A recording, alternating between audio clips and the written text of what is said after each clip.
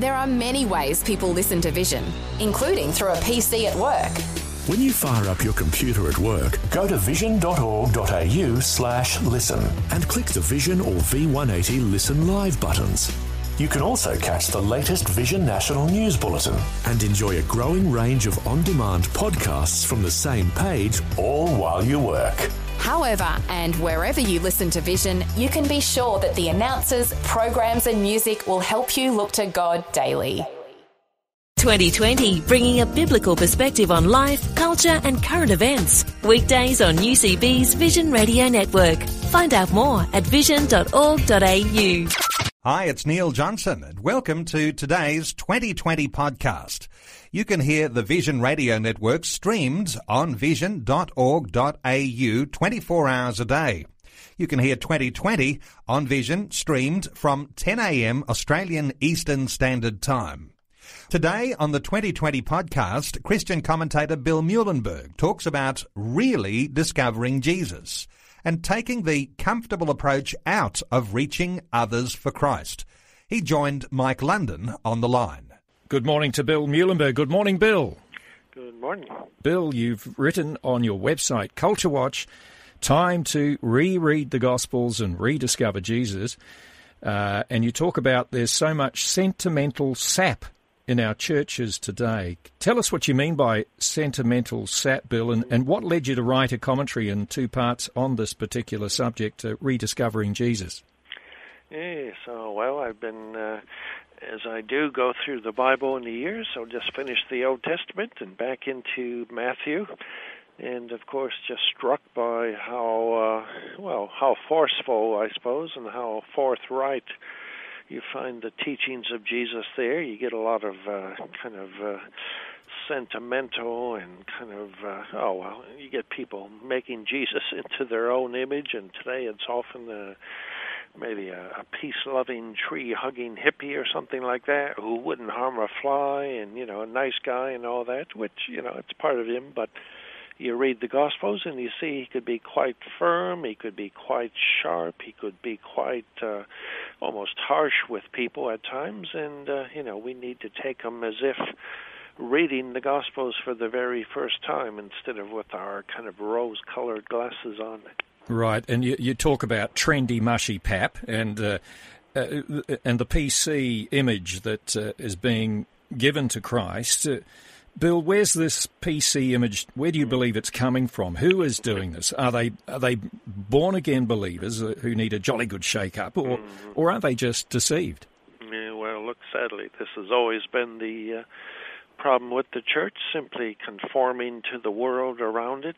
Paul warned about this way back 2,000 years ago in Romans 12, when he said, don't let the world squeeze you into its mold, but it's been happening ever since, and it's easy to, today especially, to, you want to please people, you want to not rock the boat, you want to be popular, so it's easy for many, certainly many pastors and leaders to, give a kind of a politically correct gospel, to give a sanitized gospel, to give people what they want to hear instead of what they need to hear. Bill, do you think, though, when you look at your conversion journey, now that's on your website, Culture Watch, in 4 parts, and it's just an amazing story, and it unfolded over years virtually before the breakthrough came. Do you think it's the purist in us just wanting to fast-track the years of searching that you and I went through, and we want these kids to get that hard edge of God's word, as you mentioned there, from the get-go? Do you think it's a bit of that, or should it be the Jesus who, that very Jesus you talk about, who makes strong demands and offends many, they confront? Imagine going on your first night at a youth meeting and that's what you get. Do you think that's what should happen?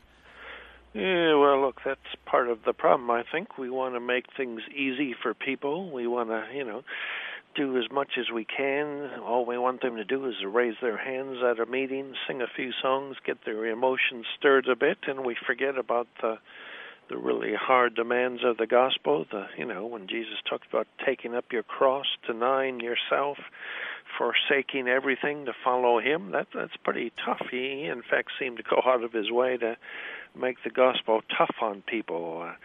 But today we just want to make it as easy as we can to get as many in, to get the numbers up, and so I think we're shortchanging people. And like I say, we need to go back and reread the Gospels and see how Jesus did these things. Yep. Well, as you say, in this article, Rediscovering Jesus, and you bring up the point about rich Christians today, and those who desperately want to get rich, the prosperity gospel. We see churches that might have a poor mouse mentality as well, and never seem to get out of it, wondering where the rent's coming from week by week. Yes. Or do you believe, Bill, in this day and age, when we know the history, church history, we saw there's wonderful universities springing up all around America and so forth, and so many wonderful institutions that came out of revelation of God's Word. And can you see a prospering, say, school-building body of believers that has a vision, a strategy and goals to make an impact in our society as an expression of God's provision to its community in terms of why not have rich Christians? Yeah.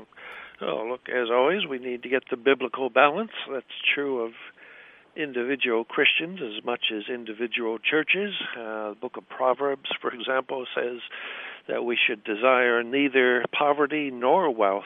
So that seems to be the biblical balance. If God gives us riches, praise God for it, then we want to be good stewards of it and use it for the kingdom. But I would suspect in the West today, it's not too much of a problem for those who are really seeking to be poor and to be needy. I think the other problem is the one we have to deal with at the moment. Everybody wants to be wealthy, and we do have many preaching the prosperity gospel, and we have many living the good life when so many people around the world are doing without the very basics. So it seems to me our problem is one that the same as the rich man faced in the Gospels when Jesus said, you've done everything right. Now just sell all that you have, give it to the poor, and then you can follow me. And that, of course, crushed him because that was the idol in his life. That was the very thing he clung on to. But that's the core of it, isn't it, Bill? It's not to become an idol, and that's what the world makes of it all. Sure. Another topical issue touched upon, and it was in the news, depriving children of faith and absolutes. And we're talking about the Girl Guides, how they dumped God from the foundation stones of their organisation. The old guide promise says, I promise that I'll do my best to do my duty to God, to serve the Queen of my country. They don't want that anymore. They're now saying to be true to myself and develop my beliefs. Bill, this watered down and anemic bit of advice you call, I promise that I'll do my best. You're saying being true to myself, and then you say, you describe it as just a self-centered little tyrant which puts number one ahead of everybody else. What's going on here, Bill? Is it just PC correctness again at work? Oh, well, it seems to me. I mean, we have to realize the history of the Scouting movement, of course.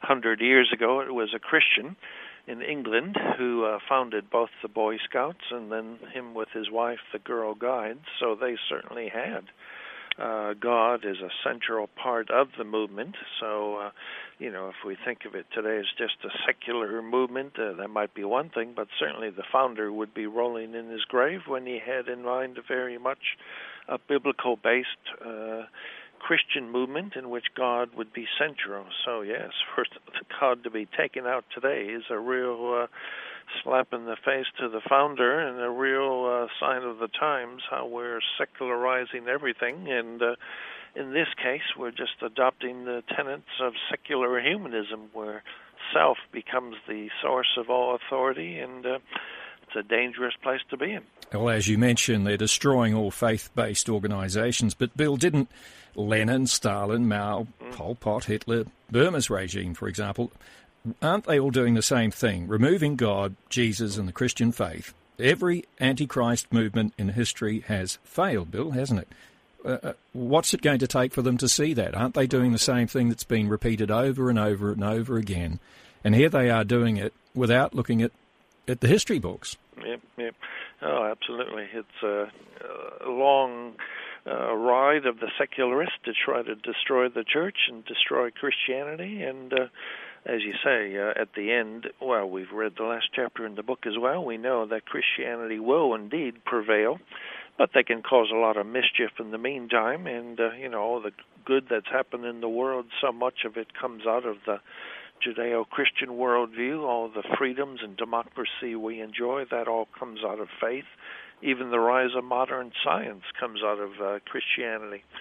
So when it is being attacked in this way, there will be repercussions. We'll all feel the negative consequences of it. Sure, it may be a short-term thing, and in the end the faith will prevail, but I think we should all stand up for religious freedom, and we should stand up for what made the West great to begin with, and not just sit by and allow all this secularization to take place. Do you see, though, in pockets of governments or politicians or the ones that are running the Western world, are eyes becoming open to the reality, or do you think that God's just allowing the veil to remain in place at this particular time? Is it all part of a bigger story? Oh, well, we have to believe that God is ultimately in charge of the whole movement of history, including the very radical rise of secularism and atheism in the West. It may have to get worse before it gets better. I mean, God will always have his remnant. There will always be a minority who are going to stand up for him and what's right. But yes, at the moment, looking at many of the Western governments, it's not looking too good just at the moment. But we need to pray and ask God to, stay patient with us and hang in there. And but if and when he does abandon a nation, as we read about in the Bible, that can be a very frightful thing indeed. Bill, once again, thanks for your time, and we'll talk to you again very soon. All right, look forward to it. Like what you've just heard? There's more great podcasts, or you can listen to us live at vision.org.au. And remember, Vision is listener supported. Your donation of any amount will help us continue connecting faith to life. Learn more or donate today at vision.org.au.